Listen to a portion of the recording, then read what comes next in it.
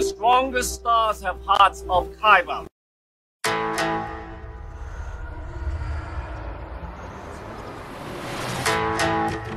I'm one with the Force is with me.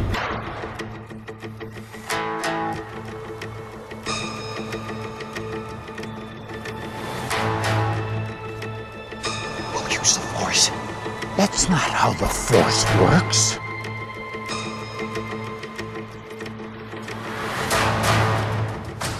Well, let's start somewhere. Welcome, everybody, to the Kybercast. This is episode number 58, recorded August 4th, 2020. My name is Joe Becker. I'm one of the hosts, and with me, as always, is... And I'm Michael Diaz. I'm the other host. Hey, Michael. How are you today? I am excellent. How are you? I'm good. Good. I'm actually very excited. We have a fun show today. At least I think it's going to be fun. It's going to be fun for me, especially. We are having a special guest on the podcast today, and it is my good friend. Well, I think he's my good friend. He can tell you that. I don't know. His name's Chris Eichenseer. Hey. You know what, Chris? Did I even say your name right? You did. Yeah, you killed it. Perfect. Yeah, man. I should if we're good friends. You should be able to do that. Thanks, Joe and Michael, for having me to hang out with you. It's our pleasure. A little background for our listeners. Chris Eichenseer is not only a friend of mine, but he's also somebody I've worked with, and he's a owner and creative director, part owner. I think you have to tell me exactly. I don't know your whole business there. Of Some Odd Pilot, which is a fantastic creative agency in the Chicago area that has worked with incredible clients like Patagonia, Anytime Fitness, Pitchfork, if you're familiar with Pitchfork, and he's worked with Pitchfork and the FX Network, which we're going to talk about a little bit today. But Chris, tell us a little bit about yourself. Aside from being a fantastic musician, too, this is all around creative guru. Joe, are you trying to date him? No, he's taken. I would, but he's taken. That's nice of you, Joe. I appreciate it. No, yeah, man. I come from a world of playing the drums. You know, growing up playing the drums, being in bands, breakdancing, wanting to be an artist of some kind. Picked up photography. Started my own business when I was 25, called Some Odd Pilot, and kind of wanted to take over the world, making album covers and music posters and stuff. And yeah, one thing led to another, and I ended up, in the world of, we branded Pitchfork, and then that we did Pitchfork and and their website, and then turned, the heads of much bigger, like global brands and stuff. And the next thing you know it, we grew a company out of, working for people like Saucony and Patagonia and some of that stuff that you mentioned. But it all traces back to Star Wars for me. Like I got into all that stuff really just to like kind of my fascination with worlds and world building. So I have Star Wars to thank, and comic books. Joe, my kids are I'm trapped in this lockdown thing, and I've got hundreds of comic books from the 70s and 80s, and my 4-year-old and my 9-year-old they're tearing through all of them since this whole thing started, and you'd be proud. That's great. How is everyone? Good. The family's good. Yeah, they have each other. They play. You're in Minnesota now, or mentioned something Minnesota, or you're in Chicago right now? No, I'm in northern Wisconsin, up in Door County. Wisconsin. Up in Door County. Yeah, it's very rural, very quiet. There's nobody around. It's bizarre. Yeah. For family time, or are you doing a photo thing? No, we've been up here for 5 months. Oh my gosh! We took off. Alicia's parents, my wife's parents, are up here, and we thought we could help them out a little bit and make life a little slower for ourselves. So we took it. Hey, it's kind of strange, right? It's so weird. I mean, working at your studios in Chicago, which is a fantastic area of Chicago. It's so fun over there. I can't imagine what your team is like and what's going on, and how you work on projects, especially like what Michael and I talked. Was it last week, Michael, or 2 weeks ago about Comic-Con? Last week. See, that's where my head's at. And we were just kind of sad that what are the new experiences? And so that kind of prompted me. I know you guys worked on the FX Network experience, and I kind of want to talk to you about how that all went down and what were people looking for, because I feel like this sometimes the mother of invention is the necessity, right? So Yeah. we had to change things for this conference, and maybe conferences are changed forever. Right. But maybe give us a little insight as to how you guys were approached and try to attack this project. Yeah, no, it's fascinating because I don't know what's going to happen in the next few years, but we're definitely going to be testing the waters of can we bring live experiences to digital, and can we do it in a way that's compelling and fun, and once you crack that open, I don't know. One of the first thoughts I had was, man, I went to Star Wars Celebration and I saw Joe there actually, That's great. and yeah, seems like another lifetime. It does. But being there I was there with my son. It was so much fun. Wouldn't trade it for the world. But sometimes if you step back though and kind of condense the moments of pure like fandom or pure that kind of like exploratory nature of it, and that discovery, it actually might come down to maybe 15 or 20 minutes boiled down to its essence, and the rest of the time you're kind of walking around looking for stuff and going to the that's bathroom. true. It's like if you go to Cedar Point or something, which is an amusement park here in the Midwest. Yeah, it's like if you actually break down your ride time, you might get 1 hour out of 8 right of your riding time. If you've gone to Disney World or anything like that. Yeah, and digital is. I mean, I would definitely rather be there in person as of right now, but in lieu of that, and that speaks to somebody who might be living in Berlin and wanting to check out San Diego Comic-Con. They're not gonna if you can't get over to it. Digital can be the next best thing, and it can be really more than that, right? It can be you've got like a captured audience that's close to the material at hand. They're sort of waiting for an interactive experience, and they're sitting right there, and you can build it for them in such a way that you can kind of go deeper and go control the experience more and give someone more than they maybe could have gotten from a live event. So when they came back, and how did they pitch this to you? Did they just come up and say, we just need a website, and you guys said, no, you need an experience, or was it, you know what I mean? Yeah, I mean, I think the FX team, they were really great to work with. A lot of talented artists that they could give us some art and stuff that they were really looking for, because these guys are movie and TV people. They've got great vision. But I think the team that was in charge of the project was, they were used to that experiential, let's build a booth and build some stuff at the convention. So I think honestly they were thinking of it from the point of view of we're going to get these great webinars from Dave, and we're going to have a game for what we do in the shadows, and so on, and I think they were kind of like, let's put this on the web and try to make it interesting.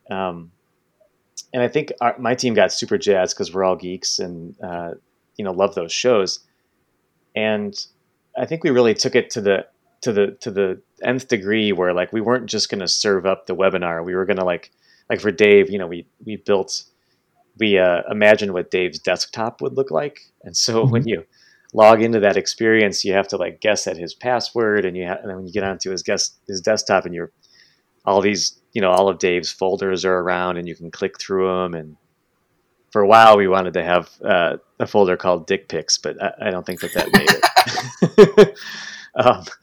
If you ever seen that show, though, yeah, right. It would have fit the show. It fit the show really well, but I don't think it made it to the end. But yeah, because kids can like search and find this, right? Yeah, that's not right. Maybe cool for, but it wouldn't actually have dick pics, but it would just be called that, which would get you to click on it. It's clickbait. So, right. But yeah, I think we really, we just took it to the next level, where like when you get there, you kind of want to play around and you want to like explore stuff. And I really looked at it like, that experience, Joe, when you're, and Michael, I'm sure you both know, it's like you walk into a conference or convention and you might see a flashy thing that you walk towards, and then mid exploration of that thing, something else catches your eye. It might be like cosplay or another booth or something.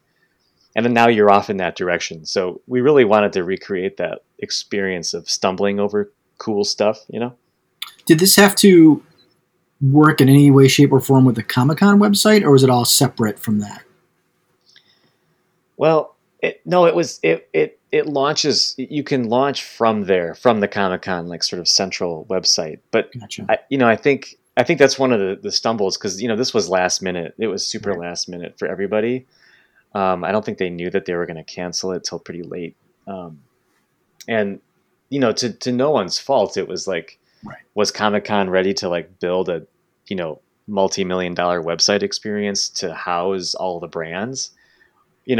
No, but the brands could sort of turn on a dime and try to whip one up for themselves, right? Right. So yeah, it ended up being like, I think to experience Comic-Con, you really had to kind of drift around a bunch of different private, like, brand properties, basically, to get all the content that you wanted. What's funny to me or strange, and I don't know if it's strange, but with Zoom taking off, I mean, it really, like a rocket, right? It was just used for shitty meetings at corporate meetings and things like that. I mean, it's horrible. I mean, it's so much better now. I mean, they've really worked in this software. I know there's other problems with security and those kind of things. But point is, with this kind of technology that much better, I'm really hoping that, and I'll pay for this as a consumer. Let's say Star Wars Celebration, again, is going to happen next year. Let's hope that, things get better. And they have a Star Wars Celebration, and they have these panels, and they've got the Mandalorian Season 3 panel up there. Yeah. Man, I can't afford that, but I'll pay $100 for the week experience if I can jump into the Zoom and watch the Zoom and maybe even post a question type-wise, I'll pay that money. $100 for online? If I could get experiences where I can ask Jon Favreau a question, sure. And he answer it, absolutely. And or possibly answer it. I think it would be, I'm talking over 4 days, Michael, not like a one panel thing. Like if I got all of Star Wars Celebration and I can tap into all the panels, whether it's the new movie panel or animation or an art panel that I want to see because I can't fly out there, $100 to me feels like a fair, maybe they'll send me a pin too, right? Or a patch or some bullshit. Right. Interesting. But I think they can rethink the business. And I think that's something that's really interesting to me. And that's why I was really wanting to talk to Chris about this, because if this is the beginning, the genesis of a new way of conferences, we have the technology now. Yeah. Yeah, I really think we do. And I think it's in its like nascent form where, Michael, your question, your question there is right. It's like, what is it worth? How much would you pay? I think people are trying to figure that out, but also they have to figure out how to deliver that experience that just makes it incredible, Which I hear what you're saying about how you tried to make the site like when you walk into a con, which I have to admit, having gone to multiple cons now myself, it's hard. I mean, that must have been difficult because I know that feeling. And you first walk through the doors, you show your badge or your ticket or whatever. You walk through, and then it's just that first day, and it's like everything. And it's almost overwhelming. And you're like, okay, where's what? And, just like you said, something catches your eye and then something else, and then you make the decision to step onto the floor and start your day. Yeah, that's magic, right? Oh yeah, so that must have been. Exactly, it's magic. I mean, how do you capture that feeling? How do you put that on a website? That must have been quite the challenge.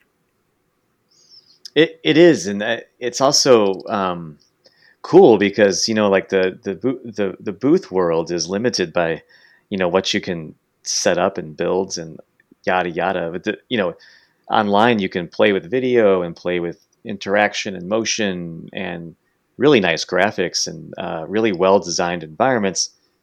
Downside is it just takes longer, so you have less of it maybe, but I think what you can whip up can be really cool. And then if you're throwing in like, you know, like if you were debuting a new trailer for the next Star Wars movie or whatever, like, you know, that's a big centerpiece. And when I think about the day that I went to Celebration with my kid, that was the number one thing I was going to do, was I was going to see that trailer. And yeah, I think, you know, you can build a lot of fun stuff around that. And especially if you start thinking about the, like, you know, we're all aware that budgets kind of, you know, end up getting in the way. And I'm sure in this scenario, they were flying by the seat of their pants trying to figure it out. But imagine if they got incentivized where like what's a normal attendance to a Comic-Con, you think?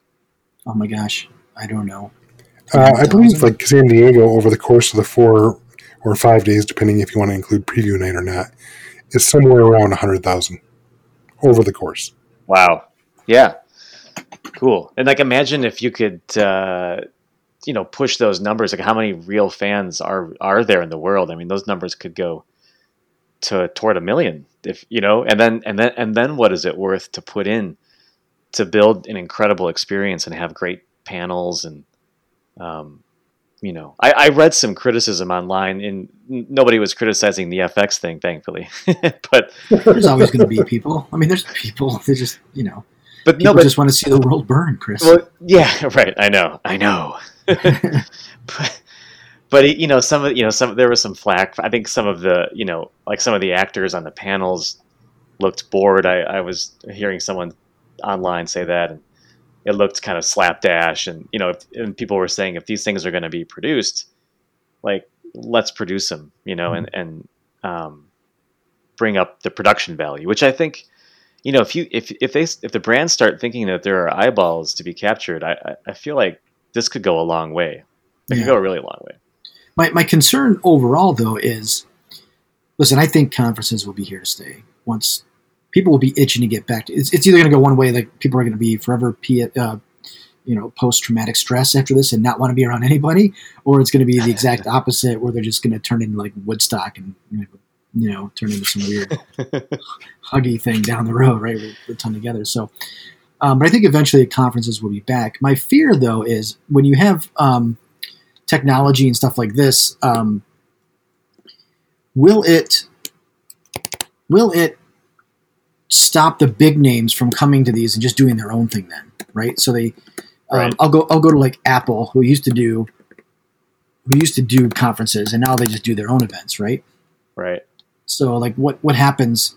Will they stop doing these shows, and then what becomes of the real names? Like, you know, you've got Star Wars does Celebration. They're probably never going to do a Comic-Con again, right? And then you've got Marvel as part of Disney, and they go to D23 maybe. And right. That's a valid concern, man. I think it's probably a similar trend to what you just pointed out, where the big guys can pull away the smaller brands that want to like pull together for the crowd. Right. But Comic-Con will have to, you know, really, and all the cons will have to work hard to make a hub that speaks to all of that, right? So that you can mix up the different brands and the different properties and the different franchises and have a lot of fun in that environment. Yeah, I mean, think about like if you did a Zoom type. I'm not trying to plug Zoom. I just don't know what other technology can handle. WebEx, Google Meet. Google Meet. There you go. Google can't even keep fucking Google Plus going. Like, I don't trust them anymore with anything. I mean, they could do a cosplay show where you watch and you can vote and who wins that. You can do. I think. What if they did a cool thing where they had part of the fun of conferences is the marketplace for some people that do collectibles. Oh, big time. What if you had a curated, like, you can have like each room, you can have rooms of shopping, right? And you can have the owner of their own. Maybe it's their website. They can go on site, but they can like talk you through it. What are you looking for? I'm looking for, you know, the original land speeder with the Luke Skywalker. Oh, I've got 3. You know what I mean? Like, maybe there could be more than just browsing and clicking. Can you find a way to have a live experience with the marketer, with the, you know, a merchant? You know, I don't know. I think that's huge. Yeah. Right. I think because part of that is part of the experience, right?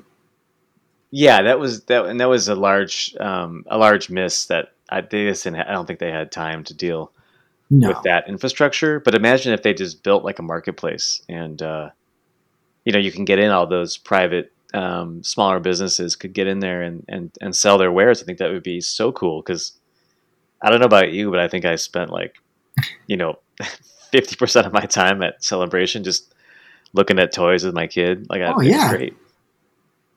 Absolutely, that was the joy of it, of seeing. And then when you're doing that, you're also seeing the cosplay and everything else. That's the hard stuff. I mean, listen, it's not going to replace it. It's not going to.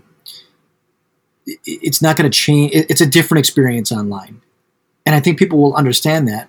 But it's better than no experience, and it can get better. Yeah. There's a long way to go there, man. And I think I've been looking at a lot live music as well. Like, I think we've been working on some stuff around that, because that obviously needs to get solved. And I think digital could take it to the next level. When you think about access, I think access is where digital can really thrive with all these subjects.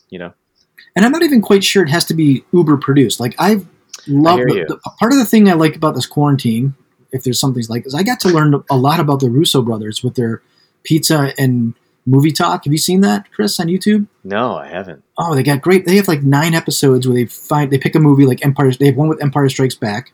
Awesome. They dissect it with Mark Hamill. And they talk about screenwriting and film and making movies and how they produce it and how good the writing is here and how they did this and how it influenced them, And they've got one on Flash Gordon.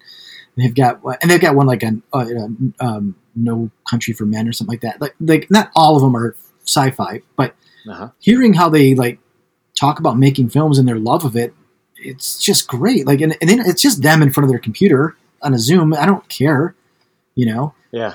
Just Mark Hamill at his house. And that's kind of thing. It's like, wow, Mark Hamill's right there and I'm watching it. It's kind of like I'm part of it.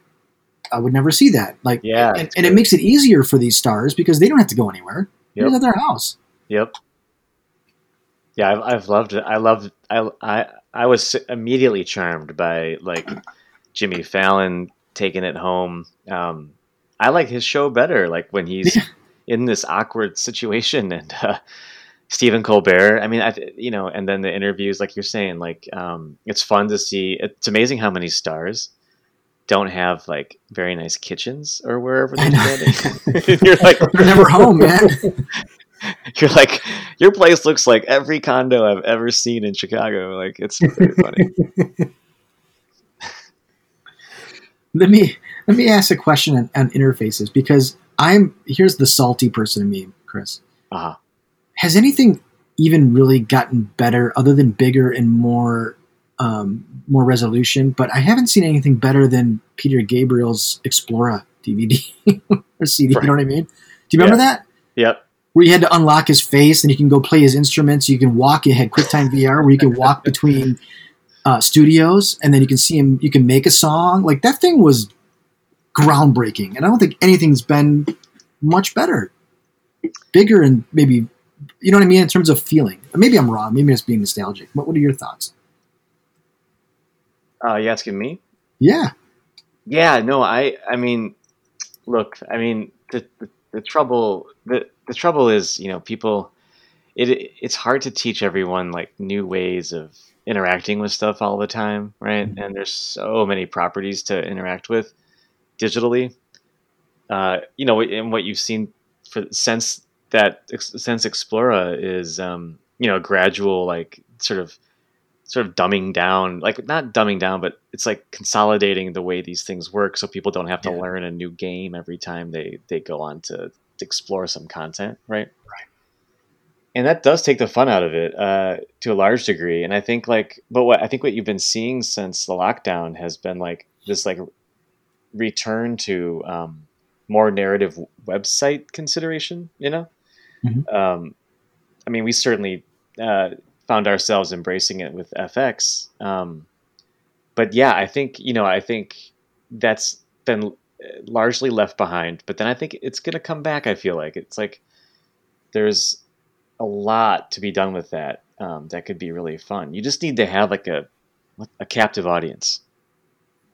Yeah, I think a captive audience, but I also think you need a pioneer thought person. And I'm not sure that's out there yet. I think somebody like Peter Gabriel at that time. I mean, Michael, have you seen that Explorer CD? Do you know what I'm talking about? I've heard of it. I have never actually seen it, though. But I know, Peter Gabriel was always an early adopter of technology back in the day, so that doesn't surprise me. It sounds cool, but I have not actually seen it.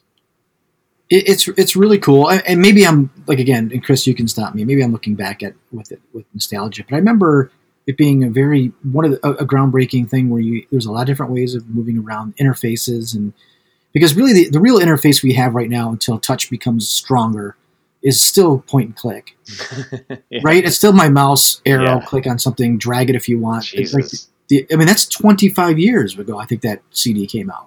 Yeah, you know what I mean. The clicking was going on since the 90s. Right? I know, it's nuts. So we haven't, and we still have a keyboard based on a machine of a typewriter that was based on, the only reason it's set up this way is so that the hammers wouldn't hit each other. That's the only reason we have it set up this way.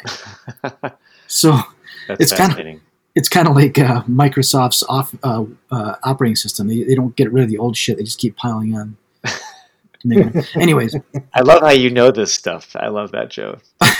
Yes. So my thing is, maybe if we finally get to touch, maybe we can do some really, really cool things with experiences. Maybe you can take that product from a conference and hold and swirl it on screen or something, and maybe there's gloves you wear or something. I don't know. Down the road, it could be very interesting. So I agree. I think we're definitely at the beginning. And what's funny is I just watched. It sounds stupid, but I watched the making of Phantom Menace. Ooh. I haven't watched it in a while. I watched it. I put it on while I work, and something to throw on that I don't have to really pay attention to because I'm working. I'm with you. Yep. And I watched it, and I was like, they were working on these Macs, Chris and Michael, that these screens were not even 24 inches wide, right?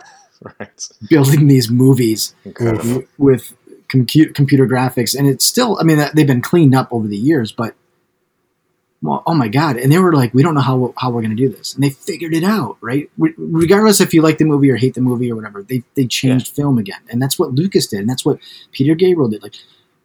We need that company or pioneer to do that for conferences, I think, or for, like you said, Chris, for live bands. Where are they? Like musicians are screwed right now. They don't make money off Spotify. They don't make money off, these streaming platforms. They can't tour is where they made their money. So, and then you got the guy from Spotify saying you can't put out music once every 2 years. You have to do it all the time. Who the fuck are you, dude? Yeah. God. So, or Bandcamp. Yeah. Right. Yeah. I love the Bandcamp model because it's so friendly that, bands large and small want to be a part of it, and because it's good for them.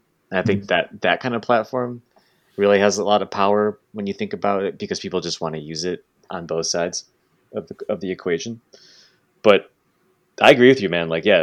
Somebody needs to kick the door open and think different, as they say. Yeah. But yeah, man. I'm looking forward to it, man. I think pioneering. If we stay trapped in these houses like this much longer, you're gonna see it. It's gonna happen, because this can't go on. And no, you can't go on.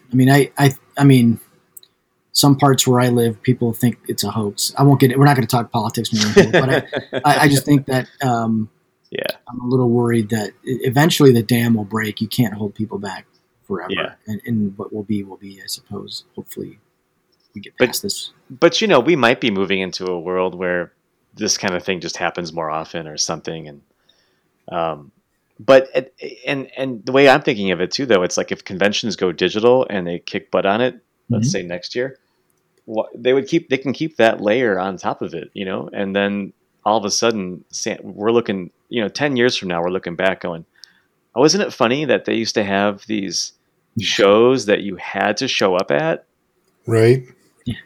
You could, and you still can, but it seems so primitive that you have to actually go and stand there, and then it's over, and no one can ever see it again. That's something Joe and I discussed last week after, the meh that was Comic-Con, because, there was some cool stuff, no question, but you had to search it out. But one of the things we talked about was the fact that, it's a pipe dream of mine to someday go to Comic-Con if I can magically get in time and get a ticket. And if I can magically reserve a hotel room in San Diego during Comic-Con and then fly out there and spend all this money on stuff. I mean, I did the math like 10, 15 years ago, and I thought minimum just to go, like not even buy anything really, was going to be upwards of $2,000. And that's an investment, right? Yeah. I mean, Yeah. I still want to go, but if I can experience more of that from the comfort of my own home, I'm not against that. Now, would I pay $100 like Joe is saying? I don't know. That's the tricky part. What's that magic price point where people will stay at home but still pay money? Right. Right. And for years, I think the live industry has been worried about that interrupting people from actually going, which I don't see that. But because you get 20 people in your house to watch the San Diego Comic-Con, let's just say, or to experience it on one ticket. That is possible, but I think the long game is what you're saying, which is like, man, I like going to Comic-Con that's $2,000. That's a lot. And I want to buy toys or something. I'd rather do fun stuff with that money, I think it's the same. I think it's the same fallacy that happens anytime technology disrupts. They think it's going to replace. It never replaces. I just bought fucking vinyl album not too long. So, and television didn't replace the theater. And nothing gets replaced. You just find it just finds a new way of presentation. It should live on top of the live once this is figured out. Because, hey, if I can go somewhere and meet the person, if I can meet Greedo, like I did at Grand Rapids Comic-Con, I loved it. I got to meet Greedo. He's right there. I shook his hand. I still want to do that, Yep. Right. Well, I think you're hitting the nail right on the head, Joe, because look at Coachella, okay? Obviously, it didn't happen this year. But one of the things I've enjoyed the last couple of years is I'm not flying out to Indio, California and paying all that money and, going and sitting in the desert and whatever. But they usually get a corporate sponsor. I think it's Verizon or someone else. And they have 3 live YouTube channels. And you can watch the live acts both weekends of Coachella. Now, it's free because Verizon's paying a bunch of money.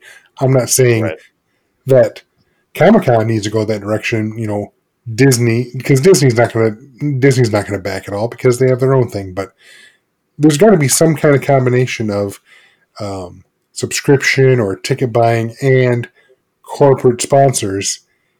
And I too agree. I don't think it's going to erode the physical people actually showing up there. I think it will enhance. I think it's just another money venue, Yeah.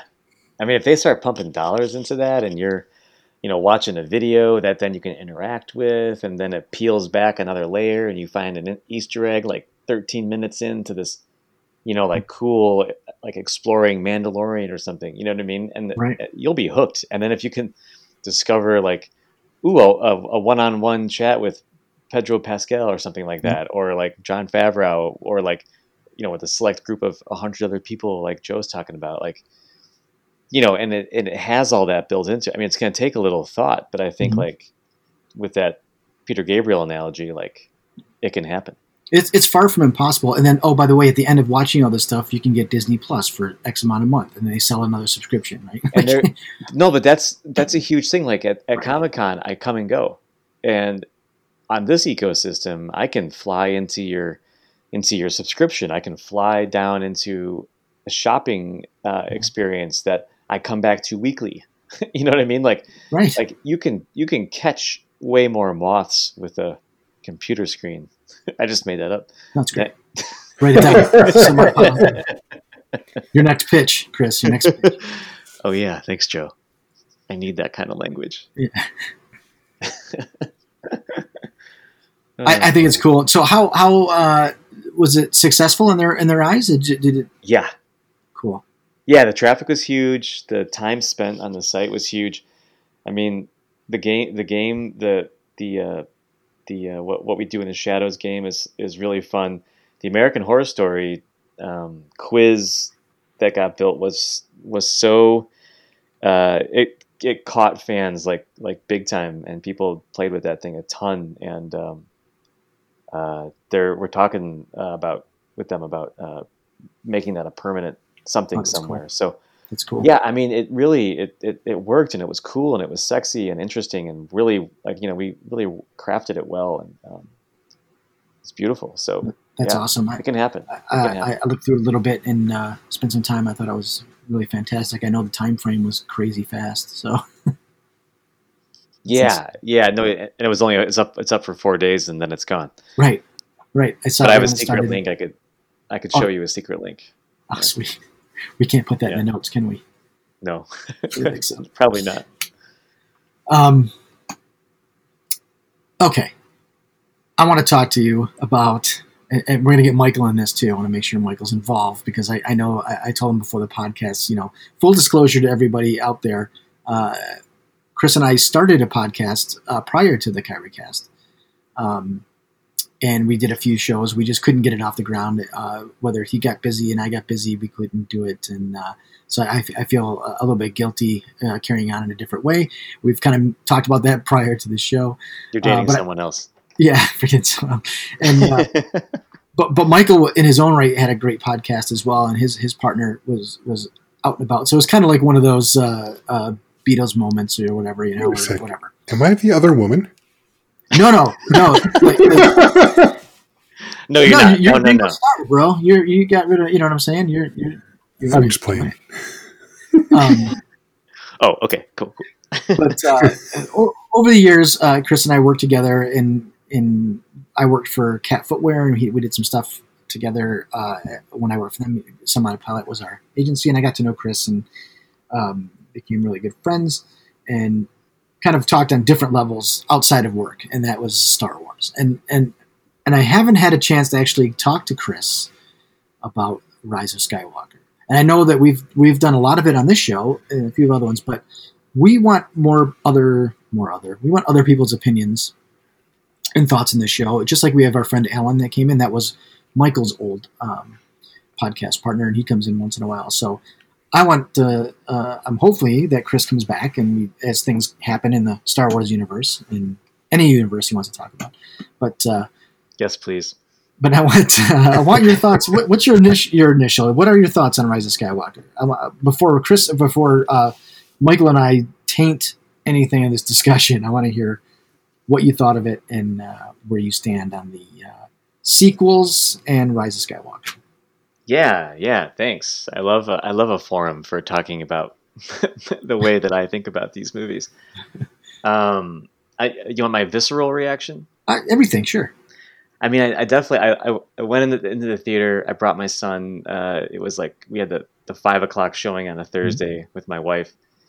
And we were all totally blown away. I walk out of Star Wars movies though, kind of like the first time in the days. Yeah.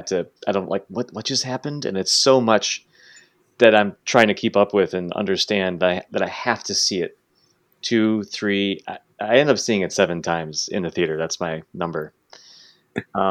I got to 5. You got to 5? I got to 5. Nice. That's commendable. That means you must have enjoyed something. But wait, for Rise of Skywalker, you watched 7 times? I saw it 7 times, I gotta say. And because of this shutdown, I couldn't be more glad of that, because I spent almost every one of those times was in like one of the best theaters in Chicago, if not the IMAX, Yeah. Oh, time well spent, man. Woo, amazing. Because the way I look at it is like you can't get a better 2.5-hour experience than like, a $15 ticket to go watch the greatest, most expensive cinema you could possibly imagine, right? With the deepest mythology behind it. So yeah, no, I wasn't. My first viewing, I was a little confused, but I loved the thrills of it. And I came to by the second viewing. I mean, I knew it was a hit when I walked out, and my wife was like, "That was so much fun." And she's a good barometer because she doesn't geek out, but she's just she's like, "I like Star Wars." A casual viewer and likes Star Wars. Yeah. Yeah, and she didn't like The Last Jedi too much because she thought it wasn't as fun, but she liked it. But she just was like, it wasn't as fun as The Force Awakens, and I get that, But no, I mean, by the time I was done watching it 7 times, I had found so much to love about it that I was completely sold. And I think I say that because I think that Chris Terrio and JJ found, 75 ways to take the mythology further, deeper, and ultimately larger. And I think my whole thing is, I suspected walking in that they were going to try to wrap the sequel trilogy needed to get wrapped in a way where I could imagine Lawrence Kasdan and JJ taking their first walks and talking about all this. Mhm. And these are smart guys, and they would have walked and talked and said, if we're going to do another trilogy, there has to be a reason beyond the mythology that we currently understand to make it worthwhile, like to justify the whole thing, right? Gotcha. Yeah, and I think I'll tell you in just a quick. This is my big bomb. You ready? I'm ready. Shoot Okay. it.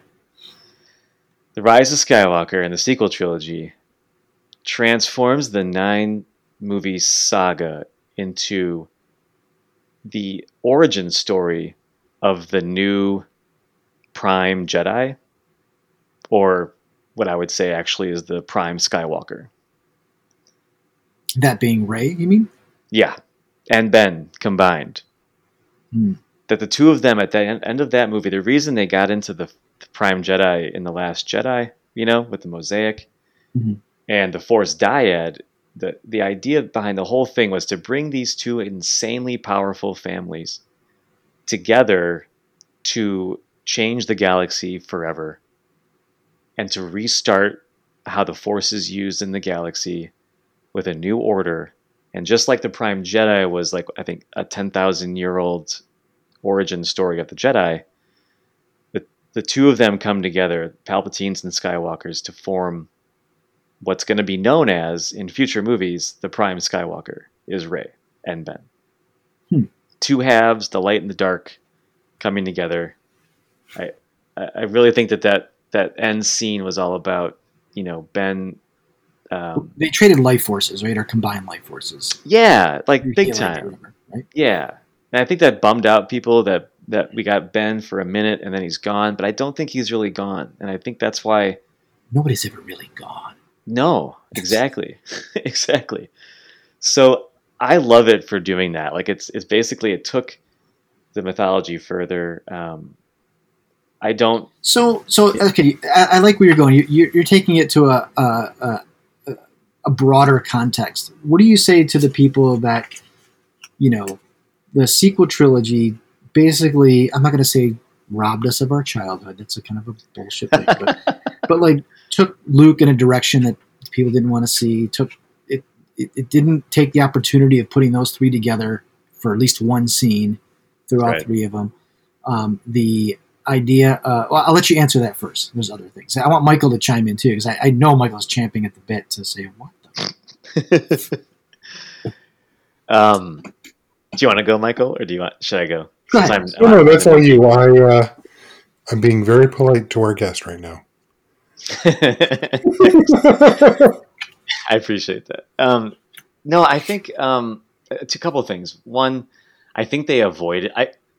Maybe it wasn't the smartest decision, but they avoided. I think they avoided that because they were like, if we put the three of them together, the movie is completely about them.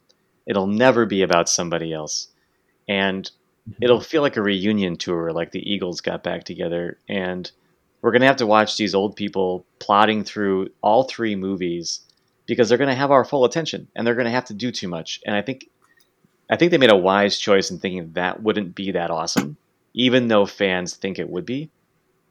It already happened once. It's not going to happen when these guys are in their 60s. They'd look ridiculous. I mean, did you notice that they kind of looked ridiculous as they tried to move around? Like Han Solo being chased by those monsters, or by the, Raftars. Yeah, He looked like an old man. Yeah, he did not move well. Right, and like Luke, was trying to keep his weight down, and Mark Hamill talked about that a lot. And Leia like aged unbelievably Right. between even the Force Awakens and Last Jedi. Right. Other So problems there, but yeah. they weren't they clearly weren't in the position to carry a movie by Yeah, themselves. I'm not And saying I don't think they could have carried a movie. I think they could have been in a scene. oh yeah, no, and yeah, there was some easy low hanging fruit that Disney kind of passed up, and if I had to guess, it was because the guy JJ and all those folks were like, we can't just rest on the past. We're gonna have to like, George would have taken this to the next generation. We need to as well, and that's how we're gonna capture the next 12-year-olds, Mm-hmm. 15-year-olds. I don't necessarily disagree with that sentiment on what they should have Yeah. done. Michael, what are your thoughts on that? You think that's viable? I agree that keeping the three of them apart was the best. It was a better idea because I hear where you're coming from, Joe. Yes, the fans want to see the three of them come together. I mean, they really did. But Mm-hmm. it's like Chris here is saying. Once you put them together, that's every fanboy's wet dream, and the focus shifts back to them. And that's not what this series, these sequels were about. It was about the next generation. It was about Rey and Finn and Poe. So keeping them apart was the right decision, no matter how badly. Even I would have wanted to see them together. That's one of the few things I think JJ did well. Right. Let me throw this at you. This is something that Mark Hamill said, that the more I think about it over time, the more I wished it would have happened, because I think it would have been better served. And when he was reading the script for Force Awakens, he noticed he wasn't in the movie, obviously, to the end. Right. But he thought the part where after Rey and Kylo are fighting, or not Rey and Kylo, but Finn and Kylo are fighting while Rey is knocked out, right? Yep. After he throws her against the tree, knocked out. He grabs the lightsaber, and he gets beaten by Kylo Ren. And then Kylo tries to grab the lightsaber that was Darth Vader's and Luke's, or Anakin's, I should say, and it flies through the air. He thought that's when Luke was going to show up. That Luke was going to catch the lightsaber and basically defend and take them away, not necessarily kill Kylo Ren, but and cause maybe that great divide that happened when the planet was starting to break apart because of the Death Star thing. I think that would have been a better ending for that particular movie, because I think, for me, I like the sequels. Michael knows this. I just have more, as I watch them over and over, I just have bigger problems with Last Jedi. Taking it, I feel like he made decisions in that movie without contemplating how to think of it as a trilogy. And I think they were just too. I don't think they had a full plan. Now, Chris, you and I have talked about this with Last Jedi ad nauseum when we were on location in Austin. Yeah. But what do you think now that with all of them done? Yeah. What are your thoughts as all three as a trilogy? Right. Yeah. No, I kept waiting for it to finish to understand. Where it was going and why, and then I think it's really significant to have all three in and then go okay, and I really think that there was. I'm just a firm believer in that they had definitely had strong brushstrokes, but that they left space for it to ebb and flow a little bit. Like I think that they knew that they needed something like the Emperor to be behind it all, and maybe do you think that was from the get-go? Then, Pat, that was my next question. I'm glad you brought that up. Yeah, no, I think it was the Emperor or it was Plagueis, and I don't think that they had decided for sure, but I felt like, because even even in that Colin script, it goes to somebody who's a bigger bad than the Emperor, right? And they could have gone there. They could have gone to Plagueis. They could have gone to the Emperor, but I think that it could have been Kylo. I just don't think Kylo would have had enough gravitas to be the only bad.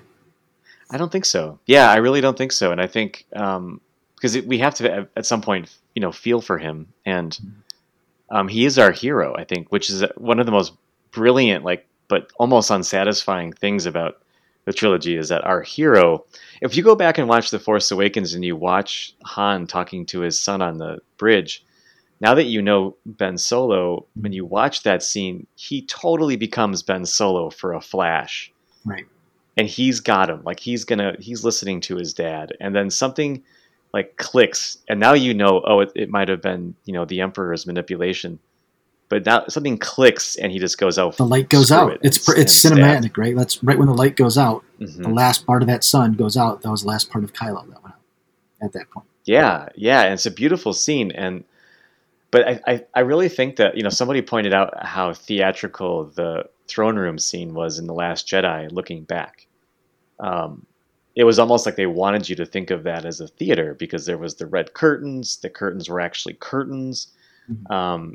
And Snoke is putting on this big show of like, but really, he's not a puppet. He's his own person, but the Emperor has kind of put him there to he's a clone. Put on a show. Some kind of clone.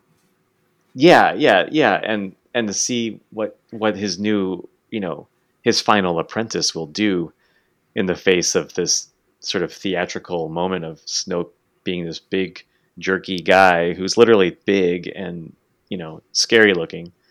And it's like the test, and, it's interesting though. Like, I think I see so much Rey sliding out of the back of those Star Destroyers in the beginning of The Force Awakens. She's literally served up as like the child of the Empire. Right.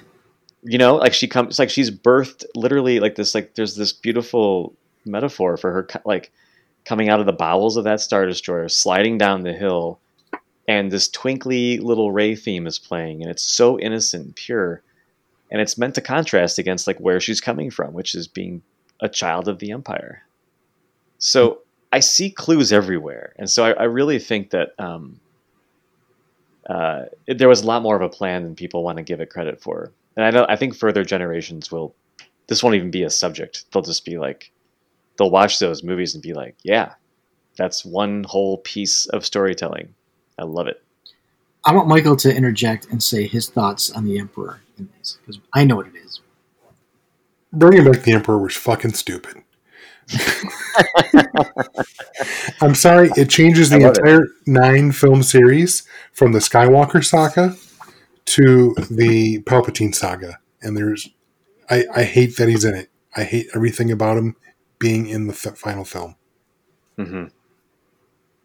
I get that. I just, like I said, it's supposed to be the Skywalker saga. But now, and I get that Rey becomes a Skywalker at the end. She chooses that name for herself. Mm-hmm. But the fact that she's Palpatine's granddaughter, or really the daughter of Palpatine's, rejected clone or whatever, it just is such horse shit. And I'm sorry, it's not the Skywalker saga anymore. It's the shitty Palpatine saga. Yeah, I mean, it's certain, but wasn't it always? I mean, I don't know if one was more important than the other through the first 6 movies. They were the two titans of the thing. Yeah, I would argue that the prequels are just as much Palpatine as anybody else. In fact, might be more than anybody else. He might be the main. The Rise of Palpatine is Episode 1, 2, and 3. You get to see him from senator to chancellor to emperor. Mm-hmm. And all you get to see was a whiny kid turn into a bratty kid, turn into a Frankenstein. I mean, right. Honestly, if you look at the writing, it was always about that, and he loomed so heavy over Empire Strikes Back and obviously Return of the Jedi that he became a bigger piece there. And if you look at it throughout 9 movies, it took 3 generations of Skywalkers to get rid of him. Right. Pretty strong. And it's fascinating. It's almost like the Force kept throwing a Skywalker at him because he kept growing. It had to be a Skywalker. Yeah, right.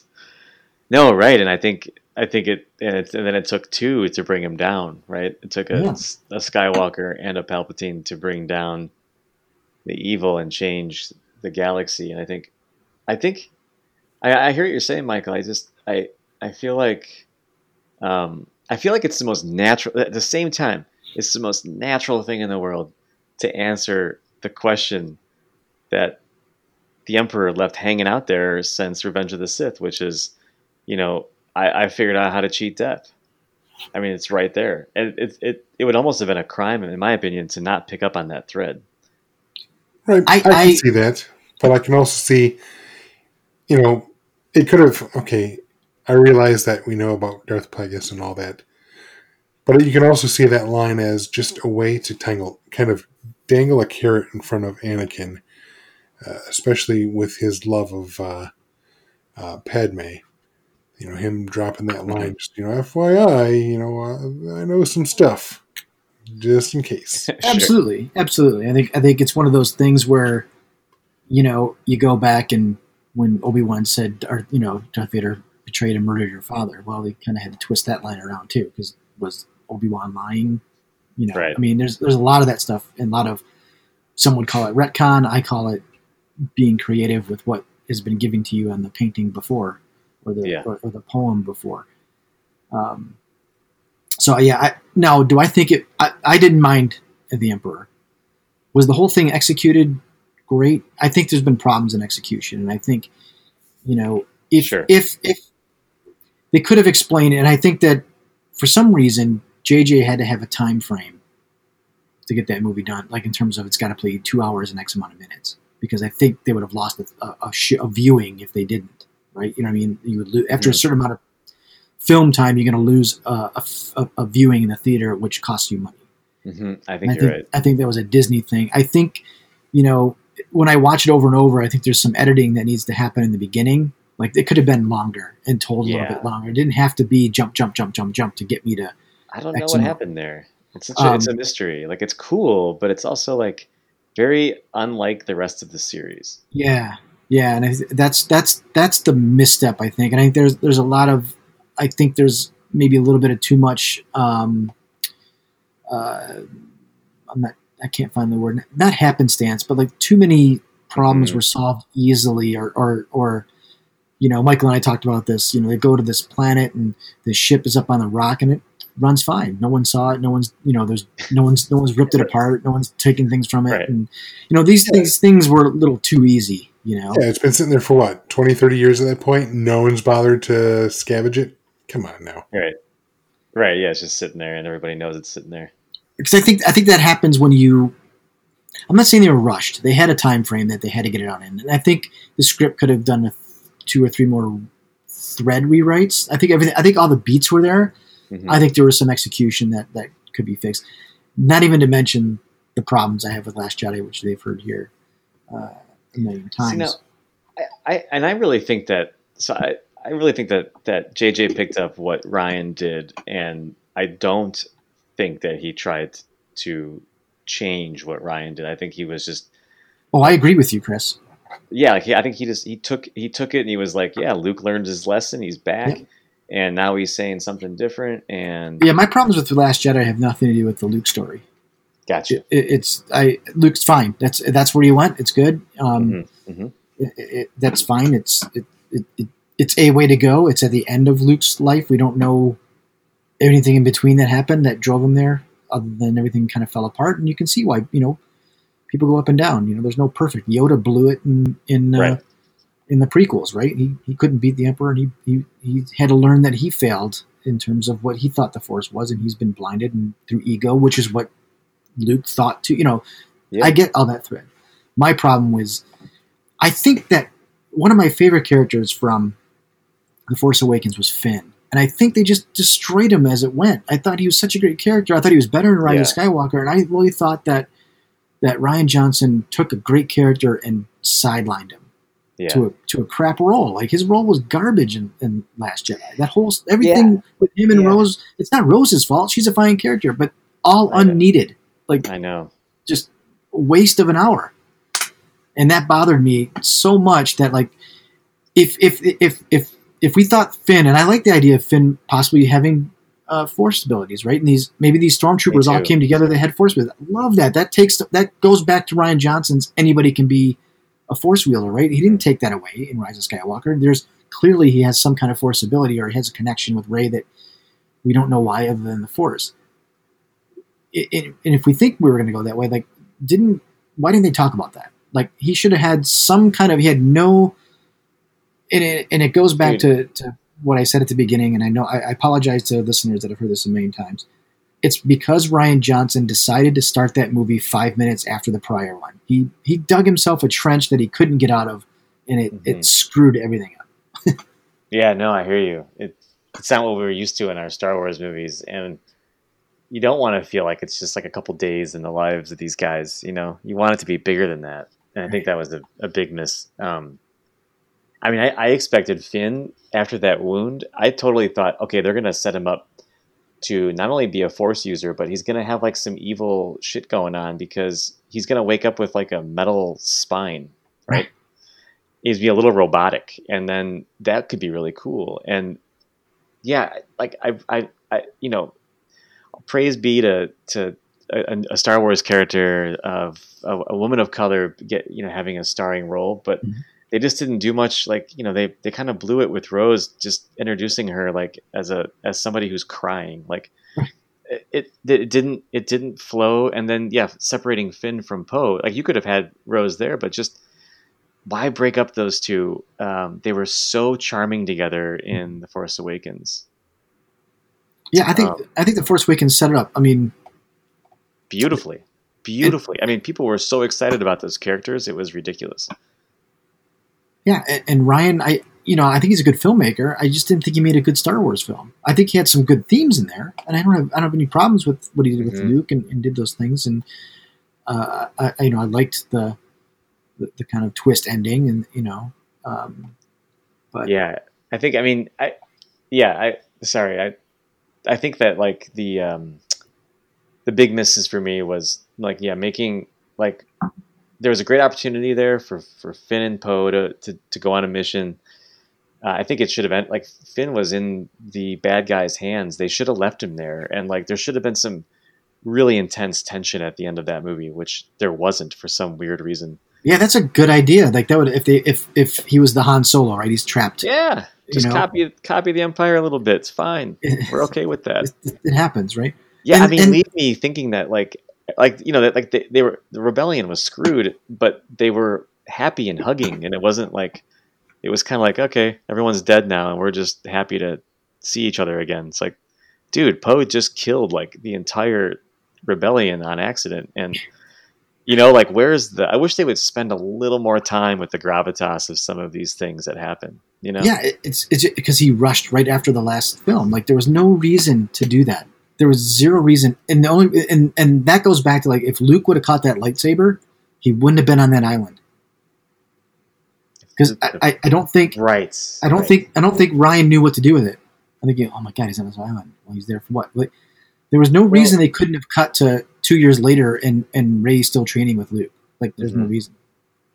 Yeah, like the rebellion or the resistance was clear of the First Order for a minute. Yep. They could have not been evacuating the next second. Like they just blew up their base. Like they should be cool for a minute, right? Yeah, for a little bit to find another Hoth or whatever. And I know they don't want to repeat what was done in Empire. And I know they would have been beat up for that.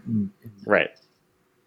But then, like, if you dived into like Yoda, like why the heck Yoda stayed on Dagobah for 18 years, like if you dove into that as your movie theme, I don't know how satisfying that would feel to everybody. Yeah, you can't dive too deep, because if you really want to dive into it, R2 could have told Luke right away that he had everything in his memory. He could have told him all this shit. Yeah, that's your dad. Right. But then, like, Yoda's the ultimate hero, we learn later, and he's been just sitting in a swamp for 18 years while this terrible stuff's going on. It's like, right? It's the same frustration you had with Luke, where you're kind of like, all right, like there's too much going on. Like, get off your butt, let's go. Like, right? Like that, they drag that out that's my problem with Last Jedi, is it drags out space chase, and it drags out our hero, like, getting off his butt. Yeah. And that's not fun. It's just not that fun. But it's a cool movie. I'll give it props. Visually great. And it's got some good beats to it, but it wrecked it threw the sequel series into a weird spot. And I think what JJ got right, he tried to get right. I think after everything's been done, I don't know how much different he could have made Rise of Skywalker, I guess is what I'm saying. Right. There's some choices I would have made differently, Right. but that's only after seeing his. That's very unfair. I can't write a Star Wars film. Otherwise, I wouldn't be in my bedroom with a fucking microphone in front of me trying to do a podcast. But I thought the fun was back in Rise of Skywalker. And I had fun watching it. Is it game-changing? No. Is it going to push things down the road? No.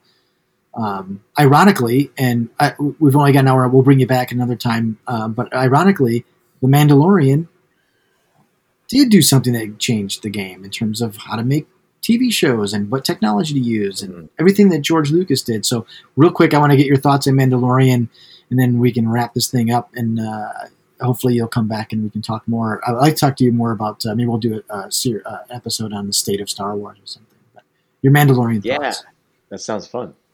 Yeah, I love The Mandalorian. I think I dig the smaller stories, the pace. I think at times it feels like a little too pat and a little too simplistic in certain episodes, but I think that when that happens, it's because they're setting you up for something that's going to happen a lot later. I think there's going to be a big payoff about the bounty hunter they killed in the desert, or for sure, or that heist gang. Because if you watch that heist episode again, which is really cool, there's all these allusions to Mandalorian's terrible past. Yeah, I think he was a terrible dude, and I think they're gonna get you to love that guy, and then be like, oh wait, he's terrible. Yep. And that's fun. I think it's exciting as all get out. Though there are moments when I watch it where I kind of eye roll a little bit, something about that pastoral episode 4, I think it was, felt a little funny to me. The one that Bryce Howard directed. Yeah, I liked it. It was it's an old Western. Yeah, help the town. Yeah, the cute home on the range kind of thing. Yeah, but man, it did end. It ended in epic fashion. The last 2 episodes just rocked it, and I'm so excited that Taika Waititi. Yep. Is given a movie to make, because that guy's just got a brilliant sense of humor and style to him. I think it's going to be amazing. Yeah, we'll see if he gets a movie. I don't trust anything that comes out of Disney right now. I know, same. So, gun to your head. Someone comes to you and says, "All right, we're going to remove one of these 2 from existence." The prequel, or not the prequel, sorry, the sequel trilogy, episode 7, 8, and 9, or The Mandalorian. Which one do you keep? The sequel trilogy. Keep, you mean? Yeah, keep it. Joe? Gosh, that's hard, man. That is really hard. I'm going to say keep The Mandalorian. And I mean this in a way I got Star Wars television, and I'm going to see more series, and I think that the sequel trilogy would still get made sometime afterwards. But you won't have Carrie Fisher, and you won't have Mark Hamill. You're right. Right, the Carrie Fisher, that's a big one. That is a big one. Oh my God. Okay, wait, really quick. It was amazing that she was a Jedi in The Rise of Skywalker, and that was a brilliant little way to get something that we didn't have that was really meaningful. Yeah, it was awesome. You know what? And I just watched it again a week ago. Now they bring Carrie Fisher up, but it's, the way I understood it now after watching it the last time, that when the second that she kind of calls to Ben, or she lays down, or she's dead or whatever. Mm-hmm. In fact, I don't think she was necessarily dead. She was only mostly dead. She was in Kylo. She helped him all the way till he actually passed, because she faded when he faded. Mm-hmm. They waited to show her fade away into the Force after he was faded at the same time. So it's my belief that Princess Leia was actually part of Ben when he turned back. Definitely. Do you know what I mean? Michael, you know what I'm talking about, or do you remember? You've only seen it once, right? Correct, but that sounds familiar, and I can live with that explanation. But yeah, I've only seen the film once. It didn't hit me till this viewing. Like, oh my god, that's the same time. They showed her dying earlier, but she wasn't. Her essence, her force did not become one with the force. It went into her son, and that's where he says, like, the princess of Alderaan has altered my plan. I love that line, by the Yeah. way. The Yeah. princess of Alderaan. Yeah. Yeah, she's cool, and that was a really cool thing, and they definitely was very deliberate. Yeah. Like they found a very clever way to like make Leia the hero of that movie, and they, despite not having any footage or no new footage of her to use, I mean, it's just brilliant what they did, and they made it so. I mean, I think the scene with Han and Kylo, despite all odds, was one of the best scenes of that movie of the entire saga. It was a nice bookend. Yeah, I will say this beforehand, otherwise we'll get down another road here, but I do think they did not utilize Mark Hamill correctly in Rise of Skywalker. They used him in a good spot there, but they could have used him when you have a line set up by Ryan, see you around, kid. He should have talked to Kylo. He should have been somewhere in that film as a ghost talking to him. Like, you had the best setup. Like, Ryan couldn't give you a better setup. There was no reason not to have him haunt Kylo a little bit. it would have been amazing. That's a miss. I think that's a miss. I'm still so shocked that there was a fan edit where they ended The Last Jedi where Luke doesn't die, but he gets the tears in his eyes. Yeah. And then the movie cuts. And when that happens, you're like, he's back. Like that feels like the point of the movie was to bring him back. And that's what they should have done. Why, like, if Carrie Fisher died a year before they released The Last Jedi, why would they just not go, you know what, clip that, keep this dude alive, let's have one more star in the final movie? They should have. I don't get it. That's a Kathleen Kennedy miss. Huge.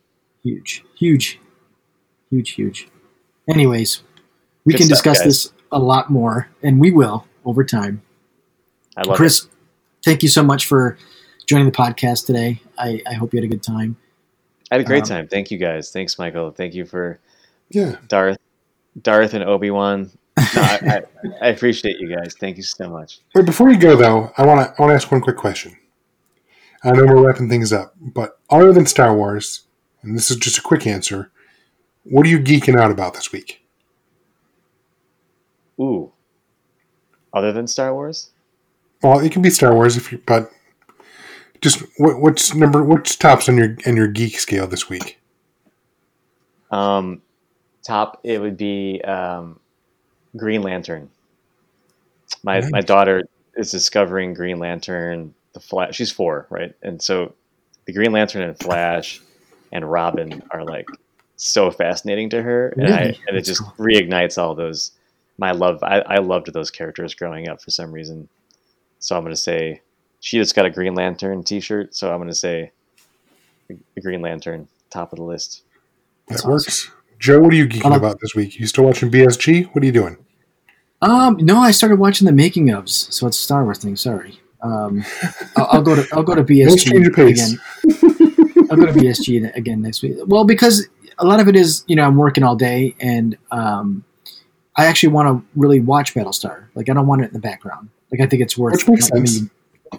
like putting it. But then by the time night comes around, something else happens, and I can't jump in. I respect that. But, so respect yeah, How about you? I'm kind of I'm all in right now on the whole Dawn of X, the relaunch of the X-Men line from Marvel. is this based off the last series, the House of X, and Yes, Is the it- House of X, Powers of 10 rebooted the entire X-Men line. So which was great. It was very, very good. it was really good, really good. So I haven't been buying the single issues, but I've been buying the trades as they've come out, and I've decided I committed to at least the first trade of every new X title. So this week I'm making my way through Excalibur Volume 1. That's Cool. right. It's good. What's that? Is it? You read it already? No, I'm halfway through. And it's a continuation of the reboot, right? It picks up where that left off, or is that the first? No, the first one that came out, so they've come out now. There's been X-Men Volume 1, which is obviously the X-Men series. That kind of kicks off right where Age of X, or not Age of X, House of X left off. Gotcha. Then after that, you get New Mutants Volume 1, which that I did read. So far, that's the one I've enjoyed the most. And I'm still going through, so I've got Excalibur Volume 1 I'm in right now. Then I have Marauders, which I'll be reading next. And then just today, X-Force Volume 1 came to my door. So I've got some X-Men books to read. As of, like I said, I've only read, the reboot, The Whole House of X, Powers of 10, which was fantastic, as Joe said. But so far, out of the two I've read, I really like New Mutants the most. I really can't explain it, other than it was fun. Rad. That's great. Yeah, it's cool. I'm so stuck in the 70s with my comics, so I have no idea. I have no perspective. That's okay. But they're cool. Have you guys read the Darth Plagueis novel? Yes. God, that's good. Yeah, it's very good. Super good. That's been a lockdown favorite of mine so far. I read the Darth Bane, and then I went into the Darth Plagueis. Ooh, I read that Darth Bane one too. Now I've been reading. I'm on the third of the latest Thrawn before the new one comes out. So I'm on the last Thrawn series. Oh, I want to get. I read the first one. So good. It's really good. Didn't they announce a second trilogy they're going to do with him now? Yeah, it's called Ascendancy. It's actually like a prequel. Gotcha. So, yes. It's because got to make it to the movies, man. After we were at Comic-Con last time, when we were there as a team, Michael, I did speak to. I got his autograph and a signed book from Timothy Zahn, and basically he can't go past anything Rebels did because Disney and Filoni has first rights on what to do with the character after Rebels. Ooh. Gotcha. Makes sense. So he can't do anything, which means Filoni's going to do something with him. Yeah. Oh, yeah. Yeah. We're going to see that on the screen. Live action. I hope so. Happen. Could be a series.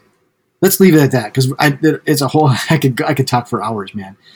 I know, especially when you guys are here. So it's good. So again, thank you, Chris, for joining the episode today. We'll bring you back.